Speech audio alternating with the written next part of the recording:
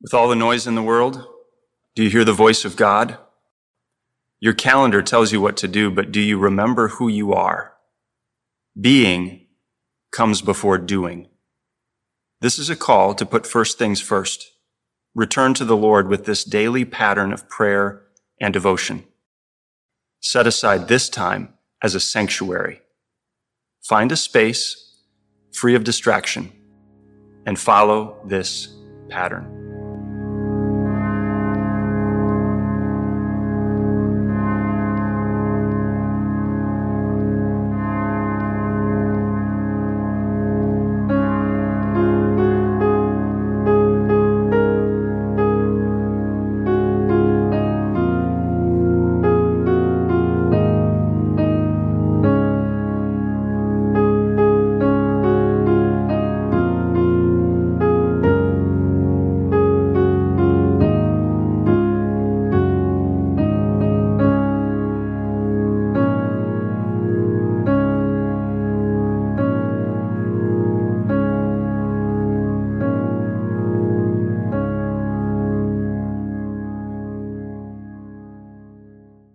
Welcome to the Daily Pattern. If you've been around at all, you know that we've taken a little bit of a break from production over the summer. We've been doing reruns in the summer season, but now it's fall, and we're starting a new series with new content we're excited about. We're starting a series called Reopening the Bible. As everybody's talking about reopening in society, how do we reopen? When do we reopen? What does that look like? Business, school, travel, sports, workplaces. We want to ask, though, before we go back to normal, whatever that is, we want to ask, have we learned anything? Before we reopen again, are we doing it faithfully? We want to return to God's Word as the foundation for any reopening. And so in this Reopening the Bible series, we're going to look at 6 key biblical events that have always defined God's people. Things like creation, covenant, the Exodus. We want to look at these major texts in Scripture, and the meditations will follow those and comment on those. And we pray that you're blessed as you reopen God's Word and build your life around it.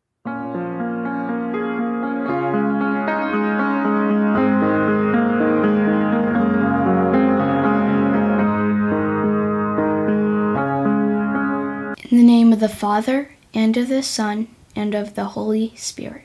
Amen. Lord of the Church, teach us to remember that we are but the dust into which your Spirit breathes. We are earthen vessels. You have called us to be the treasures of your grace. Lead us to be ambassadors of your kingdom. Show us how to love our neighbor selflessly. Form us into faithful servants. Mold us as obedient followers. Love us and send us in your name. Amen.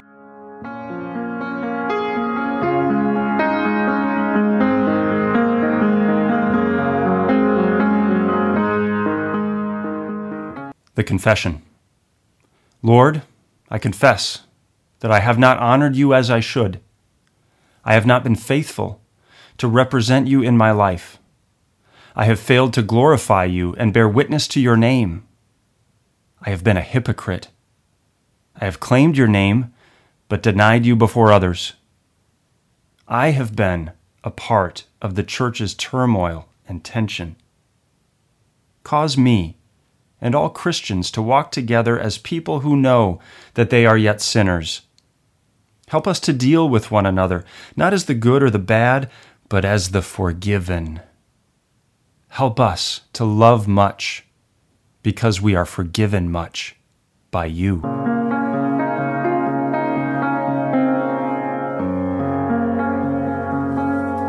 Today our reading comes from Searching for Sundays, Loving, Leaving, and Finding the Church by Rachel Held Evans. In Searching for Sundays, Rachel Held Evans explores what it means for imperfect people to be God's church. She discusses the way that she and others have both been hurt and healed by their relationships with communities of believers by sharing experiences related to baptism, communion, confirmation, confession, marriage, vocation, and death. The following passage Evans ponders what we can learn about the church through examining the way it is often personified as a woman. She writes, "What might a woman say about church as she? What might a woman say about the church as a body and bride? Perhaps she would speak of the way a regular body moves through the world, always changing and never perfect, capable of nurturing life, not simply through the womb, but through hands, feet, eyes, voice, and brain. Every part is sacred, and every part has a function. Perhaps she would speak of impossible expectations and all the times that she's wasted trying to control herself into the shape of those amorphous silhouettes that flirt from magazines and billboards into her mind. Or of this screwed up notion of purity as a status, as something awarded by men with tests and checklists and the power to give it and take it away. Perhaps she would speak of the surprise of seeing herself, flaws and all, in the mirror on her wedding day, or of the reality that with new life comes swollen breasts, dry heaves, dirty diapers, snotty noses, late-night arguments, and a whole army of new dangers and fears she never even considered before, because life-giving isn't nearly as glamorous as it sounds, but it's 1,000 times more beautiful. Perhaps she would talk about being underestimated, about surprising people and surprising herself, or about how there are moments when her own strength startles her, and moments when her weakness, her forgetfulness, her fear, and her exhaustion unnerve her. Maybe she would tell of the time in the mountains with bare feet on the ground she stood tall and wise and felt every cell in her body smile in assent as she inhaled and exhaled, and in one loud second realized, I am alive. I am enfleshed, only to forget it in the next. Or maybe she would explain how none of the categories created for her sum her up or capture her essence. So let's turn the mirror. This is the church. Here she is, lovely, irregular, sometimes sick and sometimes well. It's like the body like no other that God has shaped and placed into the world. Jesus lives here. This is his soul's address. There is a lot to be thankful for, all things considered. She has taken a beating, the church. Every day she meets the gates of hell and she prevails. Every day she serves, stumbles, injures and repairs. That she has healed an underrated miracle. That she gives birth is beyond reckoning. Maybe it's time to make peace with her. Maybe it's time to embrace her, flawed as she is. Maybe it's time to smile back. Sometimes I think the biggest challenge in talking about the church is telling ourselves the truth about it, acknowledging the scars, staring down the ugly bits, marveling at its resiliency, and believing that this flawed and magnificent body is enough for now to carry us through the world and into the arms of Christ.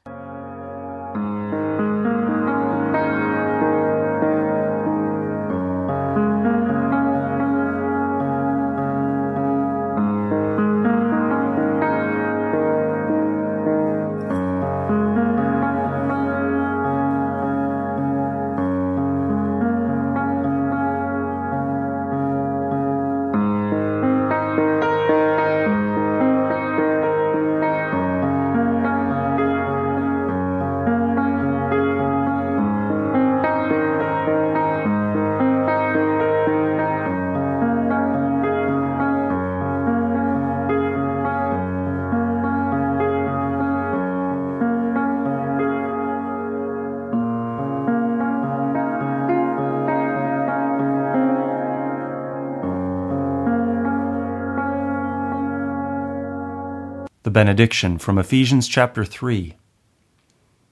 Now to him who is able to do far more abundantly than all that we ask or think, according to the power at work within us, to him be the glory in the church and in Christ Jesus throughout all generations, forever and ever. Amen.